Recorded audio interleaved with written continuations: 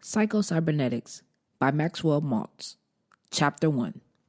The Self-Image, Your Key to a Better Life.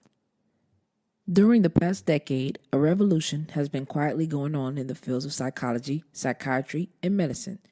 New theories and concepts concerning the self have grown out of the work and findings of clinical psychologists, practicing psychiatrists, and cosmetic or so-called plastic surgeons. New methods growing out of these findings have resulted in rather dramatic changes in personality, health, and apparently even in basic abilities and talents. Chronic failures have become successful. F students have changed into straight A pupils within a matter of days and with no extra tutoring. Shy, retiring, inhibited personalities have become happy and outgoing. Writing in January 1959 issue of Cosmopolitan magazine, T.F. James summarizes the results obtained by various psychologists and MDs as follows. Understanding psychology of the self can mean the difference between success and failure, love and hate, bitterness and happiness. The discovery of the real self can rescue a crumbling marriage, recreate a faltering career, and transform victims of personality failure. On another plane, discovering your real self means the difference between freedom and compulsions of conformity. Your key to a better life. The most important psychological discovery of this century is the discovery of the self-image. Whether we realize it or not, each of us carries about with us a mental blueprint or picture of ourselves. It may be vague and ill-defined to our conscious gaze. In fact, it may not be consciously recognizable at all, but it is there, complete down to the last detail. This self-image is our own conception of the sort of person I am. It has been built up from our own beliefs about ourselves, but most of these beliefs about ourselves have unconsciously been formed from our past experiences, our successes and failures, our humiliations, our triumphs, and the way other people have reacted to us, especially in early childhood. From all these, we mentally construct a self or a picture of a self. Once an idea or belief about ourselves goes into this picture, it becomes true as far as we are personally concerned. We do not question its validity, but we proceed to act upon it just as if it were true. This self-image becomes a golden key to living a better life because of two important discoveries. Number one, all your actions, feelings, behaviors, even your abilities are always consistent with this self-image. In short, you will act like the sort of person you conceive yourself to be. Not only this, but you literally cannot act otherwise, in spite of all your conscious efforts or willpower. The man who conceives himself to be a failure type person will find some way to fail in spite of all his good intentions or his willpower, even if the opportunity is literally dumped in his lap. The person who conceives himself to be a victim or injustice, one who was meant to suffer, will invariably find circumstance to verify his opinions. This self-image is a premise, a base, or a foundation upon which your entire personality, your behavior, and even your circumstances are built. Because of this, our experiences seem to verify and thereby strengthen our self-images in a vicious or a benefit cycle, as the case may be, is set up. For example, a schoolboy who sees himself as an F-type student or one who is dumb in mathematics will invariably find that his report card bears him out. He then has proof. A young girl who has an image of herself as a sort of person nobody likes will indeed find that she is avoided at the school dance. She literally invites rejection. Her woebegone expression, her hand-dog manner, her over-anxiousness to please, or perhaps her unconscious hostility towards those she anticipates will affront her, all act to drive away those whom she would attract. In the same manner, a salesman or businessman will also find that his actual experiences tend to prove his self-image is correct. Because of this objective proof, it is very seldom occurs to a person that his trouble lies in his self-image or his own evaluation of himself. Tell the schoolboy that he only thinks he cannot master algebra, and he will doubt your sanity. He has tried and still his report card tells the story. Tell the salesman that it is only an idea that he cannot earn more than a certain figure, and he can prove you wrong by his book order. He knows only too well how hard he has tried and failed, yet, as we shall see later, almost miraculously changes have occurred both in students' grades, and in earning capacity of salesmen when they were prevailed upon to change their self-images. Number 2, the self-image can be changed. Numerous case histories have shown that one is never too young or too old to change the self-image and thereby start to live a new life. One of the reasons it has seemed so difficult for a person to change his habits, his personality, or his way of life has been that hereto nearly all efforts at change have been directed to the circumference of the self, so to speak, rather than the entire center. Numerous patients have said to me something like the following: if you are talking about positive thinking, I've tried that before, and it just doesn't work for me. However, a little questioning invariably brings out that these individuals have employed positive thinking or attempted to employ it either on particular external circumstances or on some particular habit or character defect. I will get that job. I will be more calm and relaxed in the future. This business venture will turn right out for me. But they have never thought to change their thinking about the self that was to accomplish these things. Jesus warned us about the folly of putting a patch of new material on an old garment or of putting new wine into old bottles. Positive thinking cannot be used effectively as a patch or a crutch to some old self-image. In fact, it is literally impossible to really think positively about a particular situation as long as you hold a negative concept of yourself. And numerous experiences have shown that once the concept of self is changed, other things consistent with the new concept of self are accomplished easily and without strain. One of the earliest and most convincing experiments along this line was conducted by the late Prescott Leckey, one of the pioneers in self-image psychology. Leckey conceived of the personality as a system of ideas, all of which must seem to be consistent with one another. Ideas that are inconsistent with the system are rejected, not believed, and not acted on. Ideas that seem to be consistent with the system are accepted. At the very center of this system of ideas, the keystone, the base upon which all else is built, is the individual's ego ideal, his self-image, or his conception of himself. Leckey was a school teacher and had an opportunity to test his theory on thousands of students. Leckey theorized that if a student had trouble learning a certain subject, it could be because, from the student's point of view, it would be inconsistent for him to learn it. Leckey believed, however, that if you would change the student's self-conception, which underlies this viewpoint, his attitude toward the subject would change accordingly. If the student could be induced to change his self-definition, his learning ability should also change. This proved to be the case. One student who misspelled 55 words out of 100 and flunked so many subjects that he lost credit for a year became one of the best spellers in the school and made a general average of 91 in the next year. A boy who was dropped from one college because of poor grades entered Columbia and became a straight-A student. A girl who flunked Latin 4 times after 3 talks with the school counselor finished with a grade of 84. A boy who was told by a testing bureau that he had no aptitude for English won honorable mention the next year for a literary prize. The trouble with these students was not that they were dumb or lacking in basic aptitudes. The trouble was an inadequate self-image. I don't have a mathematical mind. I'm just naturally a poor speller. They identified with their mistakes and failures. Instead of saying, I failed that test, factual and descriptive, they concluded, I am a failure. Instead of saying, I flunked that subject, they said, I am a flunk out.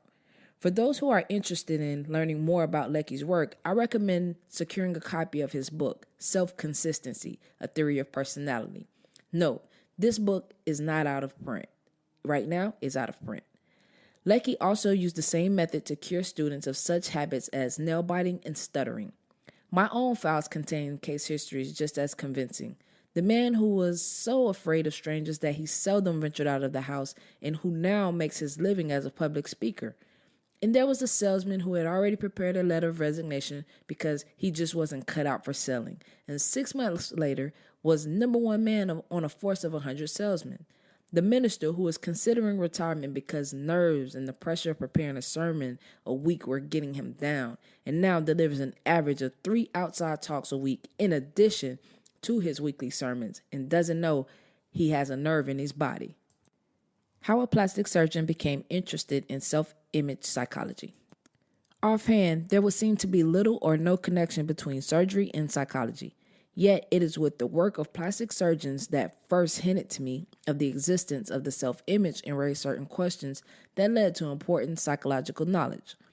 When I first began the practice of plastic surgery many years ago, I was amazed by the dramatic and sudden changes in character and personality that often resulted when a facial defect was corrected. Changing the physical image in many instances appeared to create an entirely new person. In case after case, the scalpel that I held in my hand became a magic wand, not only transformed the patient's appearance, but transformed his whole life. The shy and retiring became bold and courageous. A moronic, stupid boy changed into an alert, bright youngster who went on to become an executive with a prominent firm. A salesman who had lost his touch and his faith in himself became a model of such self-confidence. And perhaps the most startling of all was the habitual hardened criminal who changed almost overnight from an incorrigible who had never shown any desire to change into a model prisoner who won a parole and went on to assume a responsible role in society. I reported many such case histories in my book, New Faces, New Features. Following its publication in similar articles in leading magazines, I was besieged with questions by criminologists, psychologists, sociologists, and psychiatrists. They asked questions that I could not answer, but they did start me upon a search. Strangely enough, I learned as much, if not more, from my failures as from my successes. It was easy to explain the successes, such as the boy with the 2 big ears who had been told that he looked like a taxi cab with both doors open. He had been ridiculed all his life, often cruelly. Association with playmates meant humiliation and pain. Why shouldn't he avoid social contacts? Why shouldn't he become afraid of people and retire into himself? Terribly afraid to express himself in any way, it was no wonder he became known as a moron. When his ears were corrected, it would seem only natural that the cause of his embarrassment and humiliation had been removed and that he should assume a normal role in life, which he did. Or consider the salesman who suffered a facial disfigurement as the result of an automobile accident. Each morning when he shaved, he could see the horrible disfiguring scar on his cheek and the grotesque twist to his mouth. For the first time in his life, he became painfully self-conscious. He was ashamed of himself and thought that his appearance must be repulsive to others. The scar became an obsession with him. He was different from other people. He began to wonder what others were thinking of him. Soon, his ego was even more mutilated than his face. He began to lose confidence in himself. He became bitter and hostile. Soon, almost all of his attention was directed toward himself, and his primary goal became the protection of his ego and the avoidance of situations that might bring humiliation. It is so easy to understand how the correction of his facial disfigurement and the restoration of a normal face would overnight change the man's entire attitude and outlook, his feelings about himself, and result in greater success in his work. But what about the exceptions who didn't change? The Duchess, who had all her life been terribly shy and self-conscious because of a tremendous hump in her nose.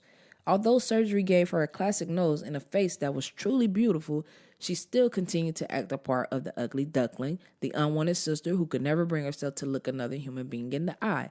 If the scalpel itself was magic, why did it not work on the Duchess? Or what about all the others who acquired new faces but went right on wearing the same old personality? Or how to explain the reaction of those people who insist that surgery has made no difference whatsoever in their appearance? Every plastic surgeon has had this experience and has probably been as baffled as I. No matter how drastic the change in appearance may be, there are certain patients who still insist that I look the same as before. You didn't do a thing. Friends, even family may scarcely recognize them, may become enthusiastic over their newly acquired beauty. Yet, the patients themselves insist that they can see only a slight or no improvement, or, in fact, deny that any change has happened at all. Comparison of before and after photographs does little good, except possibly to arouse hostility. By some strange mental alchemy, the patient will rationalize, of course, I can see that the hump is no longer in my nose, but my nose still looks just the same. Or, the scar may not show anymore, but it's still there. Scars that bring pride instead of shame. Still, another clue in search of the elusive self-image was the fact that not all scars or disfigurements bring shame and humiliation. When I was a young medical student in Germany, I saw another student proudly wearing his saber scar, much as an American might wear the Medal of Honor. The duelists were the elite of the college society. and a facial scar was the badge that proved you a member in good standing. To these boys, the acquisition of a horrible scar on the cheek had the same psychological effect as the eradication of the scar from the cheek of my salesman patient. In Old New Orleans, a Creole wore an eye patch in much the same way. I began to see that a knife itself had no magical powers. It could be used on one person to inflict a scar and on another to erase a scar with the same psychological results. The mystery of imaginary ugliness. To a person handicapped by a genuine congenital defect or suffering an actual facial disfigurement as a result of an accident, plastic surgery can indeed seemingly perform magic. From such cases, it would be easy to theorize that the cure for all neurals, unhappiness, failure, fear, anxiety, and lack of self-confidence would be wholesale plastic surgery to remove all bodily defects. However, according to this theory, persons with normal or acceptable faces should be singularly free from all psychological handicaps. They should be cheerful, happy, self-confident, free from anxiety and worry. We know only too well this is not true. Nor such can a theory explain the people who visit the office of a plastic surgeon and demand a facelift to cure a purely imaginary ugliness. There are the 35 or 45-year-old women who convinced that they look old even though their appearance is perfectly normal and in many cases unusually attractive. There are the young girls who are convinced that they are ugly merely because their mouth, nose, or bust measurement does not exactly match that of the currently reigning movie queen. There are men who believe that their ears are too big or their nose is too long. No ethical plastic surgeon would even consider operating on these people, but unfortunately, the quacks or so-called beauty doctors whom no medical association will admit to membership have no such qualms. Such imaginary ugliness is not at all uncommon. A recent survey of college co-eds showed that 90% were dissatisfied in some way with their appearance. If the words normal and average mean anything at all, it is obvious that 90% of our population cannot be abnormal or different or defective in appearance. Yet, similar surveys have shown that approximately the same percentage of our general population feels some reasoning to be ashamed of their body image. These people react just as if they suffered from an actual disfigurement. They feel the same shame. They develop the same fears and anxieties. Their capacity to really live fully is blocked and choked by the same sort of psychological roadblocks. Their scars, though mental and emotional rather than physical, are just as debilitating. The self-image, the real secret. Discovery of the self-image explains all the apparent discrepancies we have been discussing. It is common denominator, the determining factor in all of our case histories, the failures as well as the successes. The secret is this: to really live, that is, to find life reasonably satisfying, you must have an adequate and realistic self-image that you can live with. You must find yourself acceptable to you. You must have a wholesome self-esteem. You must have a self that you can trust and believe in.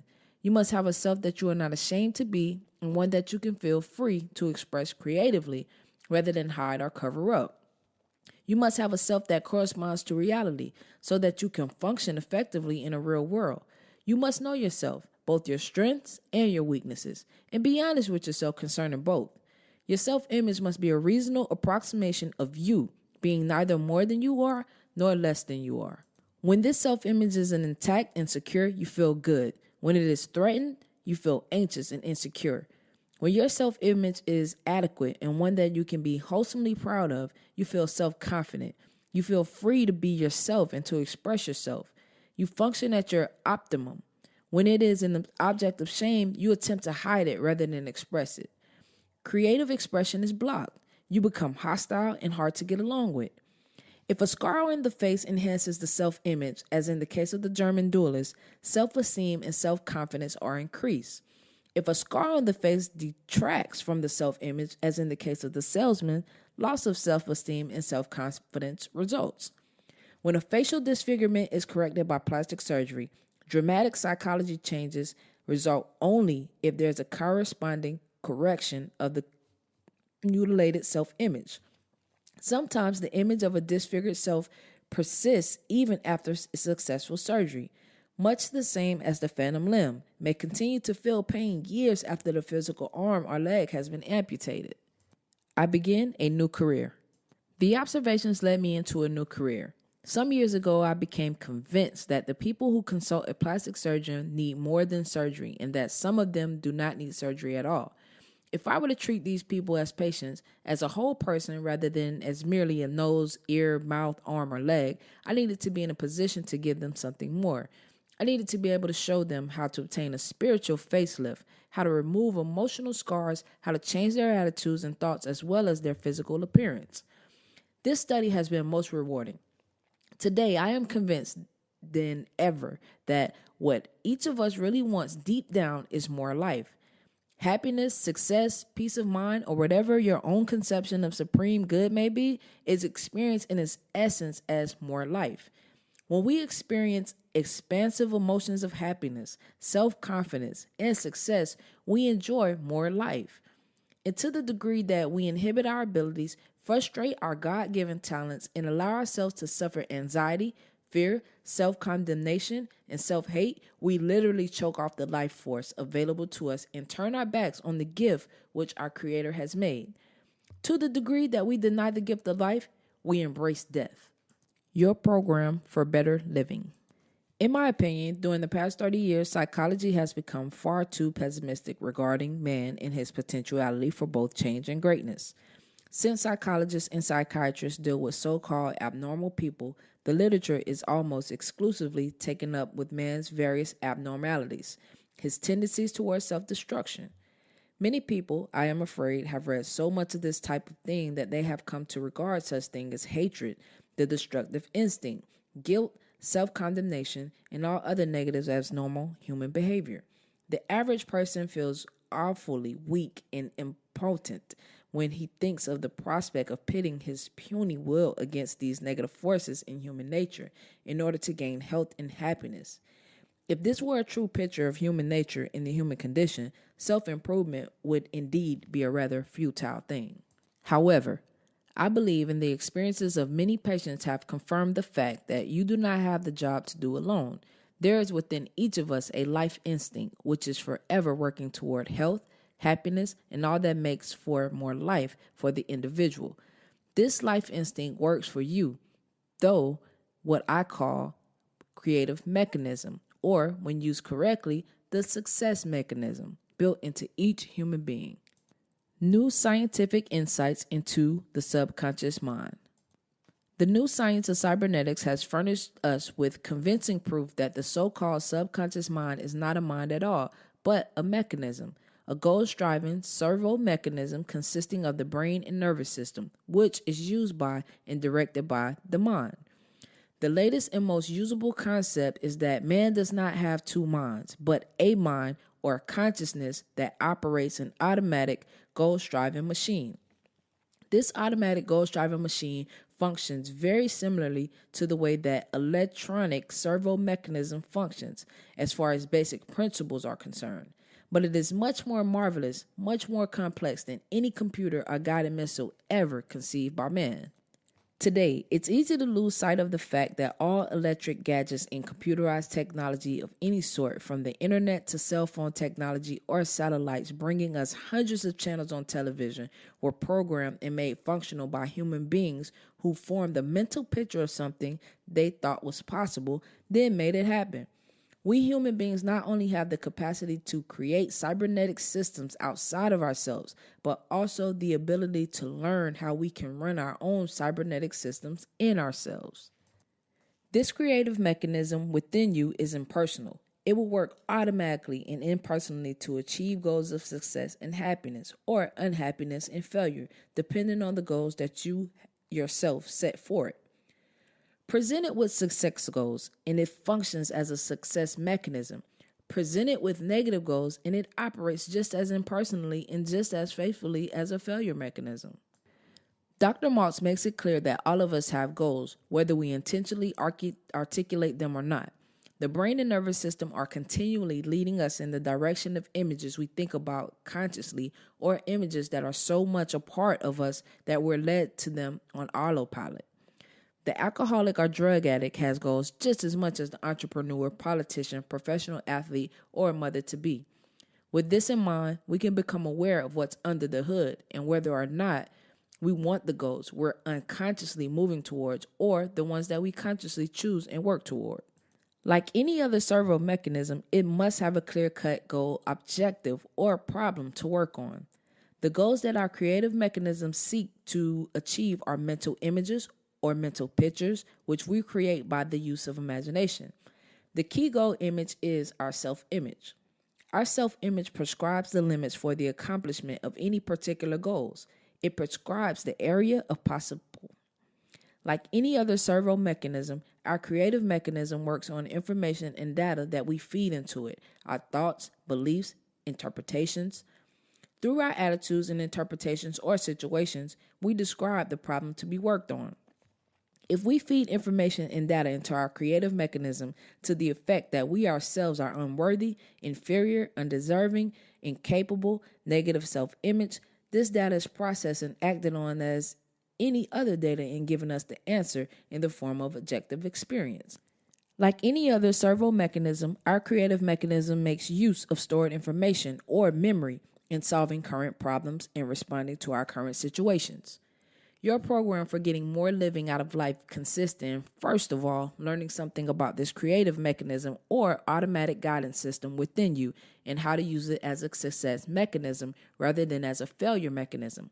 The method itself consists in learning, practicing, and experiencing new habits of thinking, imagining, remembering, and acting in order to 1. Develop an adequate and realistic self-image, and 2. Use your creative mechanism to bring success and happiness in achieving particular goals. If you can remember, worry, or tie your shoe, you can succeed. As you will see later, the method to be used consists of creative mental picturing, creatively experiencing through your imagination in the formation of new automatic reaction patterns by acting out and acting as if. I often tell my patients, if you can remember, worry, or tie your shoe, you will have no trouble applying this method. The things you are called upon to do are simple, but you must practice and experience. Visualizing, creative mental picturing, is no more difficult than what you do when you remember some scene out of the past or worry about the future. Acting out a new action pattern is no more difficult than deciding, then following through on tying your shoes in a new and different manner each morning, instead of continuing to tie them in your old habitual way without thought or decision. Dr. Maltz's words, if you can remember, worry, or tie your shoe, are key to understanding how easy it is to get results using Psycho-Cybernetics, provided you allow yourself to believe that even a seemingly small victory, learning to tie your shoe or write your name for the first time, is all you need to reverse the course of negativity in your life. In order to direct your servo mechanism towards success instead of failure, all you need is one experience that made you feel good about yourself.